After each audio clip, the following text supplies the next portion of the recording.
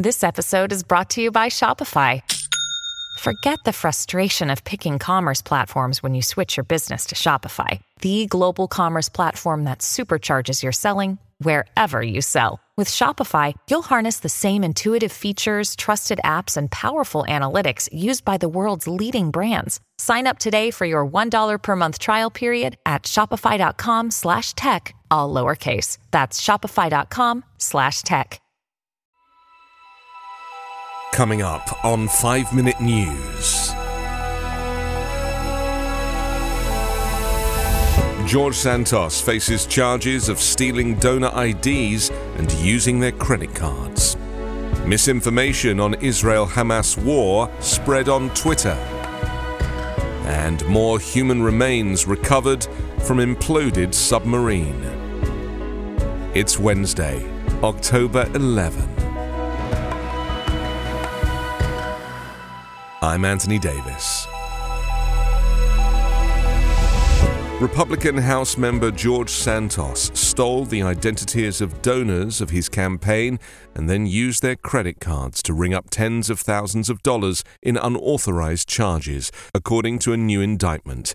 He then wired some of the money to his own personal bank account, while using the rest to inflate his campaign coffers, prosecutors said. The 23-count indictment replaces one filed in May against the New York Republican, charging him with embezzling money from his campaign and lying to Congress about his wealth, among other offenses. In the updated indictment, prosecutors accuse Santos of charging more than $44,000 to his campaign over a period of months using cards belonging to contributors without their knowledge. In one case, he charged $12,000 to a contributor's credit card and transferred the vast majority of that money into his personal bank account, prosecutors said. Santos is also accused of falsely reporting to the Federal Elections Commission that he'd loaned his campaign $500,000 when actually he hadn't given anything and had less than $8,000 in the bank. The fake loan was an attempt to convince Republican Party officials that he was a serious candidate, worth their financial support, the indictment said. Santos came out of a 2-hour Republican conference at the U.S. Capitol and told reporters that he had no comment on the superseding indictment. "I was in conference like everyone else without my phone, so I have nothing to say," he said. The new charges deepen the legal peril for Santos, who likely faces a lengthy prison term if convicted. So far, he has resisted all calls to resign, insisting he intends to run for re-election next year.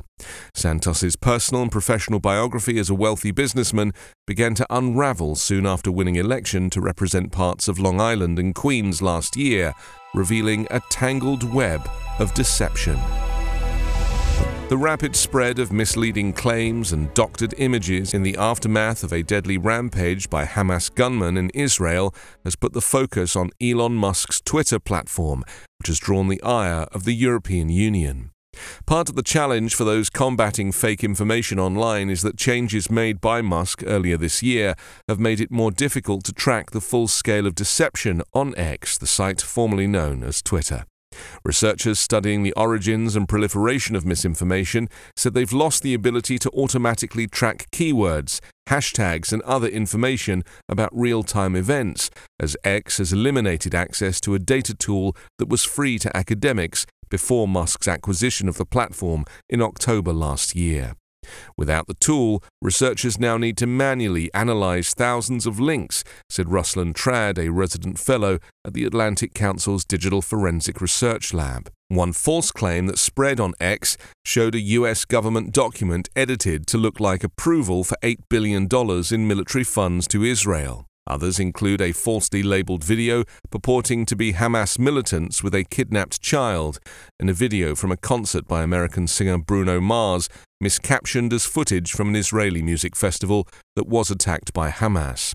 In a surprise attack on Saturday, Hamas gunmen rampaged through towns, taking captives and killing hundreds of people in the deadliest militant attack in Israel's history. The Israel-Palestinian war reverberated around the world as foreign governments tried to determine how many of their citizens were dead, missing, or in need of medical help or flights home.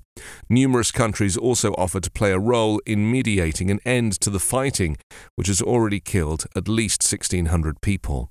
The death toll was expected to grow as Israel pummeled the Gaza Strip with airstrikes and sent Palestinians fleeing into UN shelters. The US Coast Guard has recovered remaining debris, including presumed human remains, from a submersible that imploded on its way to explore the wreck of Titanic, killing all 5 on board deep beneath the Atlantic Ocean's surface. The Coast Guard said the recovery and transfer of remaining parts was completed last Wednesday, and a photo showed the intact aft titanium end cap of the 22-foot vessel. Additional presumed human remains were carefully recovered from within Titan's debris and transported for analysis by US medical professionals. The salvage mission, conducted under an agreement with the US Navy, was a follow-up to initial recovery operations on the ocean floor, roughly 1,600 feet away from the Titanic. The new materials were offloaded at an unnamed port. The Coast Guard previously said it recovered presumed human remains along with parts of the Titan after the debris field was located at a depth of 12,500 feet. Investigators believe the Titan imploded as it made its descent into deep North Atlantic waters on June 18th. OceanGate, the operator of the vessel, has since gone out of business. Among those killed in the implosion was Stockton Rush, the submersible's pilot and CEO of the company. 5 Minute News is an evergreen podcast covering politics, inequality, health and climate, delivering independent, unbiased and essential world news daily. I'm Ken Harbaugh, host of Burn the Boats from Evergreen Podcasts. I interview political leaders and influencers, folks like award-winning journalist Soledad O'Brien and conservative columnist Bill Kristol, about the choices they confront when failure is not an option. I won't agree with everyone I talk to, but I respect anyone who believes in something enough to risk everything for it. Because history belongs to those willing to burn the boats. Episodes are out every other week wherever you get your podcasts.